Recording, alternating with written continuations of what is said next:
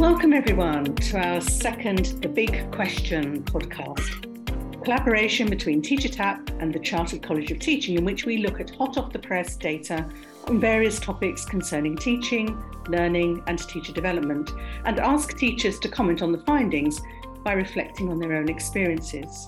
My name is Alison Peacock. I'm the CEO of the Chartered College of Teaching, and I will be hosting today's episode. I'm delighted to be joined by Karen Westbieser, Chief Operating Officer at TeacherTapp, Lisa Maria Muller, our Head of Research, and two chartered teachers, Debbie Huntley, a primary school teacher, and Ellen Harris, a geography teacher. Today's big question is, does CogSci work across all subjects and phases? Karen, you and your team have asked teachers about their understanding of cognitive science and its application in their classrooms. What were some of the key findings? So we've been asking teachers on TeacherTapp to rate their understanding of cognitive science for the last 4 years now. And we do this by asking how strong is your understanding of the term cognitive science? And we give them a scale from 1, which is very weak, through to 5, which is very strong. And back in 2019, when we started asking this, just under a third of teachers rated their understanding as strong. This increased a little bit in 2020, so it was just over a third then. And when we asked this year, it had risen to nearly half, teachers saying that their understanding was strong or very strong. But while there's definitely been an increase, that hasn't actually been a linear increase. I don't know if you noticed, but I didn't mention what happened in 2021, and there was a bit of a dip in that year where the teachers who said that their understanding was strong or very strong actually fell back to about a third, so about the same as that initial 2019 level. I'm not quite sure why. It might be one for the panel to discuss. It could be a pandemic effect, or maybe it's a case of because of its kind of growing popularity. Maybe it was a case of the more you know, the more you realize you don't know, if you know what I mean. We have looked at whether the phase that you work in affects how teachers rate their own understanding. And just focusing in on the most recent, the 2022 data, we found that teachers working in secondary schools were significantly more likely to rate their understanding as strong or very strong than their colleagues working in primaries. Just over half of teachers who worked in secondary said strong or very strong, compared to just over a third in primary schools saying strong or very strong. But within secondary, there is a difference as well that depends on which subject you teach. The group that most often said that they had a strong or very strong understanding was, you might have guessed it, science teachers. Those that said that they had the weakest understanding, so weak or very weak, were the PE teacher group. I personally don't know how you would implement CogSci in PE. That's one that maybe our panel or maybe our listeners can help me with. I don't know. And I checked on geography as well for Ellen, and that kind of sits in the middle of the two. So not the kind of most confident, certainly not the least confident, somewhere in between. Seniority also plays a role here. Leaders in schools, the head teachers and the senior leadership team rated their understanding higher than classroom teachers. So around half of leaders said that their understanding was strong or very strong, compared to only around a third of class teachers. But this is all just asking people to say where they would rate themselves. What I'm actually interested in is who's doing this stuff. So to investigate the doing, we looked at one of the most popular cognitive science activities, retrieval practice. So like CogSci in general, TeacherTapp data shows that teachers undertaking retrieval practice has increased over time. In 2022, even more teachers were using it compared back to 2019. And it's really interesting. In 2022, 91% of teachers said that they were using retrieval practice in their lessons. So a massive amount of the profession are doing this on a regular basis. But when we look at those two data points together, the actual doing and rating your understanding, what we see is that even those teachers who said that their understanding of cognitive science is week, they dedicated lesson time to doing retrieval practice in most or all of their lessons. So a quarter said that they did that, even though they said that they don't really understand what it is. And to me, that suggests that you don't have to put a label on this stuff to be actually doing it. There is an interesting correlation, though. Around 2/3 of teachers who say they have the very strong understanding of cognitive science undertake retrieval exercises every lesson. And that's more than twice those who consider their understanding to be very weak. Those ratios, those patterns are the same in both primary and secondary. And I think my final takeaway is that when we look at just the doing, so doing retrieval practice, there's very little difference between primary and secondary. So I think that perhaps primary teachers, they've said that their understanding of cognitive science is lower. Fewer of them said that they had a very strong understanding. But actually, I think maybe that's just about putting a label on stuff rather than what's actually going on in the classroom. Oh, very interesting. Thank you, Karen. There's so much to unpack there. I'm very tempted, but it's not going to be me. I'm going to ask our teachers. So if I start with you, Debbie, what do you think of those findings generally? I think they're very interesting. It doesn't massively surprise me, I think, particularly having, recently completed the Chartered Teacher course. Cognitive science is fascinating, but I think it suffers from I think Karen is right. I think the labelling of it makes you think potentially it's something it's not, or it's something you're missing out on. I think from a primary perspective, absolutely we're doing it. And I think, I might be a bit biased, but I think our underlying pedagogy is incredibly strong as primary practitioners. We are teaching 13, 14 different subjects. Something like retrieval practice is absolutely key. If I'm teaching French once a week, or if I'm teaching a history lesson, the start of the next history lesson, I need the children to be able to recap, be able to think about where their learning took them to in the previous lesson and where we go on to next. I think that, we are doing it all the time. I think if I spoke to my colleagues, very few of them would be able to tell me what cognitive science was, and would probably see it as quite a threat. But actually, if you went into the lessons, they're modelling constantly. They're using an example, a waggle, what a good one looks like. We do that all the time. We use dual coding. These are all practices that we are using. I think what's interesting is that, I think maybe it's more of an intrinsic thing. I think it's something you just do without thinking about it necessarily. And maybe that's why, because we're less likely to label it, we just inherently do it. It's part of your modus operandi, just the way that you work in the classroom. So it's really part of the repertoire of a good primary teacher to use a whole range of strategies. 100%. And I think what's interesting is that in the kind of the more recent teacher training, it's part of the core content framework for teacher training now. This use of the specific vocabulary is used. So the newer teachers coming in know about retrieval practice. They know about dual coding. I'm going off to speak to a cohort of trainee teachers in a couple of weeks' time about dual coding to share the work I've done on my research project. If I talk to colleagues who've been teaching 5, 10, 15 years, a lot of those labels, a lot of those ideas, practices, they've never heard of. I've done a staff meeting on dual coding. They'll kind of look at me and say dual whatting, but they're doing it all the time. So I think that's a big thing. I think it's the labelling. I think Karen's right. I think it's the labelling that is so different. Really interesting. So coming to you, Ellen, from a secondary perspective, what's your take on Karen's findings? I agree with a lot of what Debbie's just been saying, actually, even from a secondary perspective. I think we are doing a lot of these things all the time without knowing it for a lot of teaching members of staff. I think, certainly from my experience and through doing C-Teach over the last couple of years, that putting a label on it enables me to have a much, much greater understanding of exactly how I should be putting these things into a lesson and doing them well, essentially. Yes, I've always probably done retrieval practice to a certain extent. I've always thought a little bit about cognitive load theory, possibly a little bit about space practice, but not as much as I should have been doing for the full benefit of my students. And so I think personally putting a label on it has enabled me to do these things much, much better than I probably was doing in the past.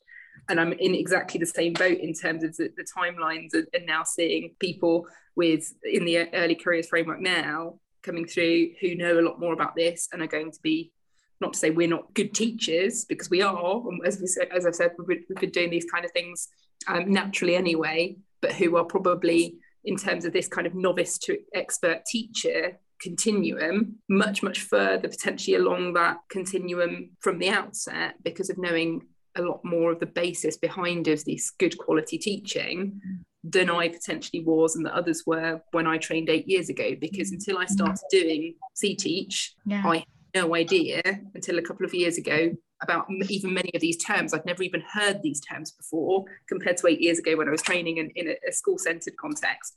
So I think we're in a much better position now than we were.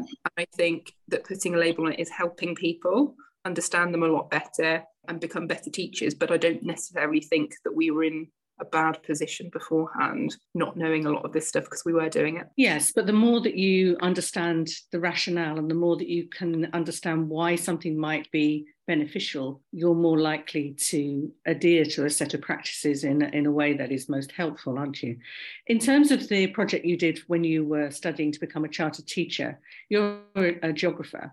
So was it about geography? Can you tell us a bit about what your project was about? Yeah, so I looked at retrieval practice in a geography context with a year 10 class over a period of 5 weeks, and we were studying hazards. I was looking at essentially whether they had, through doing retrieval practice activities, better topic knowledge retention over a 5-week period.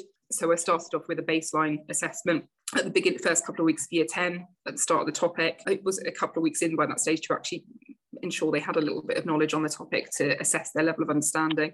And then over a period of 5 weeks, I implemented every single lesson a retrieval practice starter activity, trying to recall previous knowledge on the topic.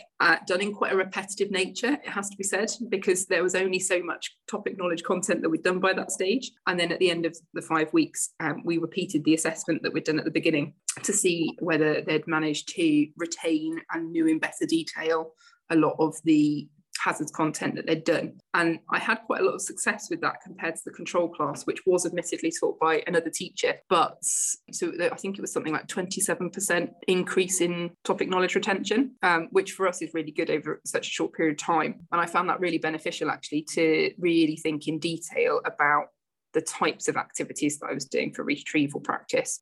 A lot of them were kind of quizzes or grids with questions in, where you had to try and kind of, even though one of the premises of retrieval is not trying to put too much of a competitive edge on it, but it was a little bit of competition with points or colours for each of the questions, and you had to try and get as many as you could in a time provided. So we did have success with it, but I did find that there were some limitations in terms of that, in terms of the fact that it almost was too repetitive, because we were looking at such a small amount of topic content that there were only so many ways you could rephrase a certain element of the topic into different questions over that period of time.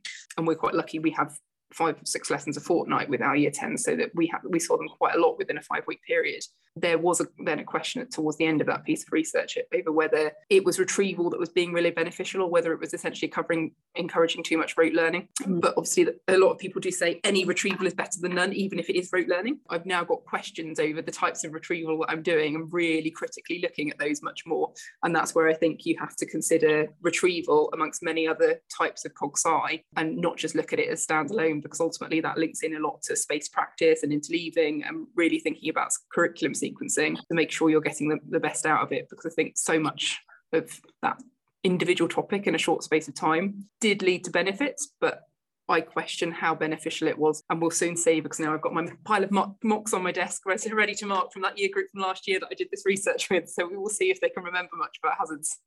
Okay, I mean, I think that notion of constantly refining your practice and asking questions about, even though, on the surface you had very strong results, not being satisfied with that, and constantly going back and saying, what else can I do? What else can I, refine about what I'm teaching, is at the heart of a great teacher, which is obviously why you're chartered, which is lovely. If I come to you, Debbie, can you tell us a bit more? First of all, there may be some listeners who don't actually know what dual coding is. If you could tell us a bit about your project and what you did, that would be great. Thank you. Yes, of course. So dual coding is this idea that your working memory can take in visual and verbal stimuli at the same time, can process both, because it uses different parts of your brain. And this can help to support working memory to avoid cognitive overload. Can be particularly useful for people, children, but all learners who suffer with specific learning difficulties, who struggle to retain and who have weak working memory. So this idea that you can be looking at something that contains words and pictures at the same time, or it could be pictures and there's a voiceover, for example. And I kind of went down that route because I had a class who had a lot of specific learning differences, and I had a kind of a hunch that if I could enable them to access their learning through a sort of dual coding by showing things visually as well as through words, whether that was the spoken word or the written word, it would really enhance and facilitate their learning and kind of enable them to progress.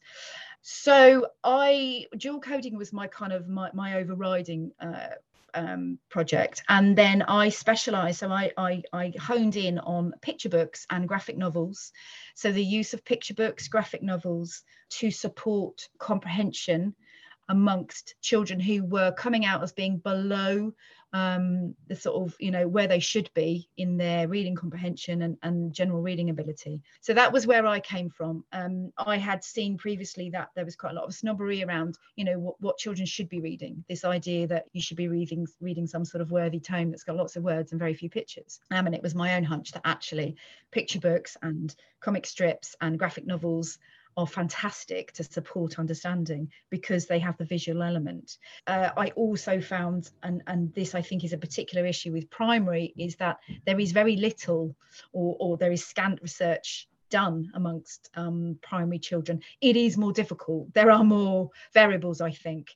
Certainly the age of the children has a massive impact. It's not to say it's impossible, and I think it's very possible, but there was very little out there for me to kind of go on. I was looking at these quite old studies that gave me a kind of a bit of a hunch, but nothing really. So what I did was I implemented a guided reading group, a very straightforward. I got the children together, and what I did was I used, I Yorked them, so the kind of the York reading test process. I went through with them. It was like a pre-stage, so kind of benchmarked them all for their levels, and I benchmarked another group who had very similar sort of levels, and I ran an intervention, a guided reading group, where we looked at the most wonderful picture books and graphic novels and comic strips, and we shared these, and I talked to them about their understanding, and we looked, and I measured it. I also did a pupil questionnaire both before and afterwards to ask them about their attitudes towards reading, and there were some very positive implications afterwards. It was very difficult to say definitively because obviously, the choice of text, I'd chosen books that looked good. I'd got, lots of lovely images, but I could see children engage with reading who previously weren't engaged. I had children asking for books. I had feedback from parents. My child's now asking for books. They've asked for books for Christmas. That's never happened before.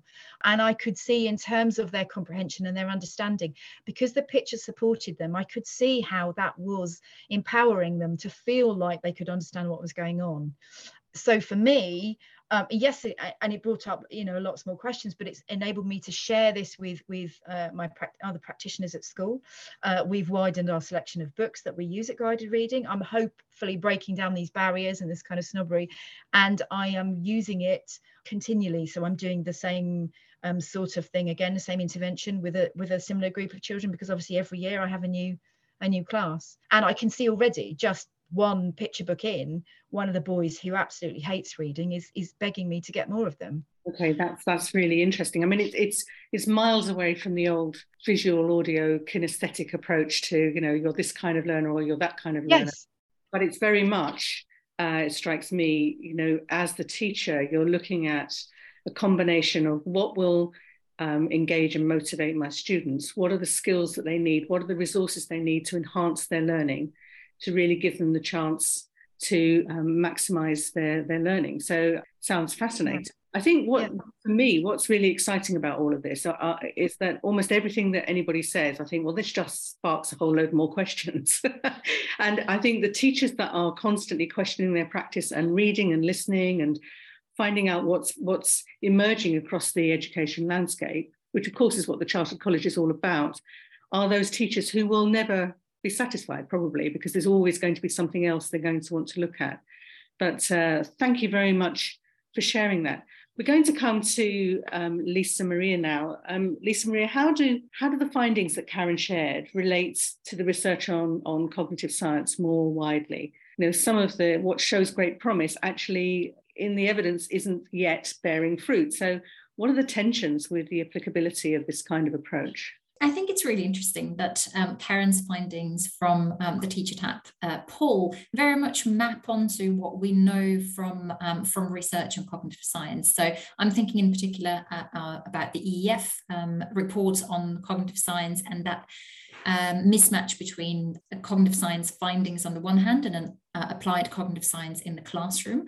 And what we know from the evidence from cognitive science, of course, is that most of it stems from maths and science. And what Karen presented to us is that that's also the subjects that teachers feel most confident in. And I think that's remarkable because it shows that probably having more subject-specific findings makes it easier to then apply them, because you don't have to go that extra step. And Debbie, you mentioned it, of course, Ellen, as well, with your geography background.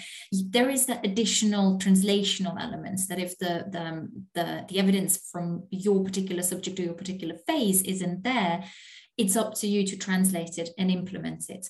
So that requires a whole lot of confidence and maybe more of a trial and error approach. So that's the first one. It's interesting that we see that clear match there of most evidence stemming from maths and science, and also teachers, especially science teachers, reporting that they feel most confident. Of course, we also know, and Debbie, you mentioned it, that the majority of research in this area stems from older students, from work with older students. That's not to say that we don't have any evidence from early years in primary, and it's certainly we're gaining more and more insights in this area, but the majority still stems from secondary. And again, that maps onto the findings that Karen has presented, that secondary school teachers on average seem more confident in the application of cognitive science findings in their setting.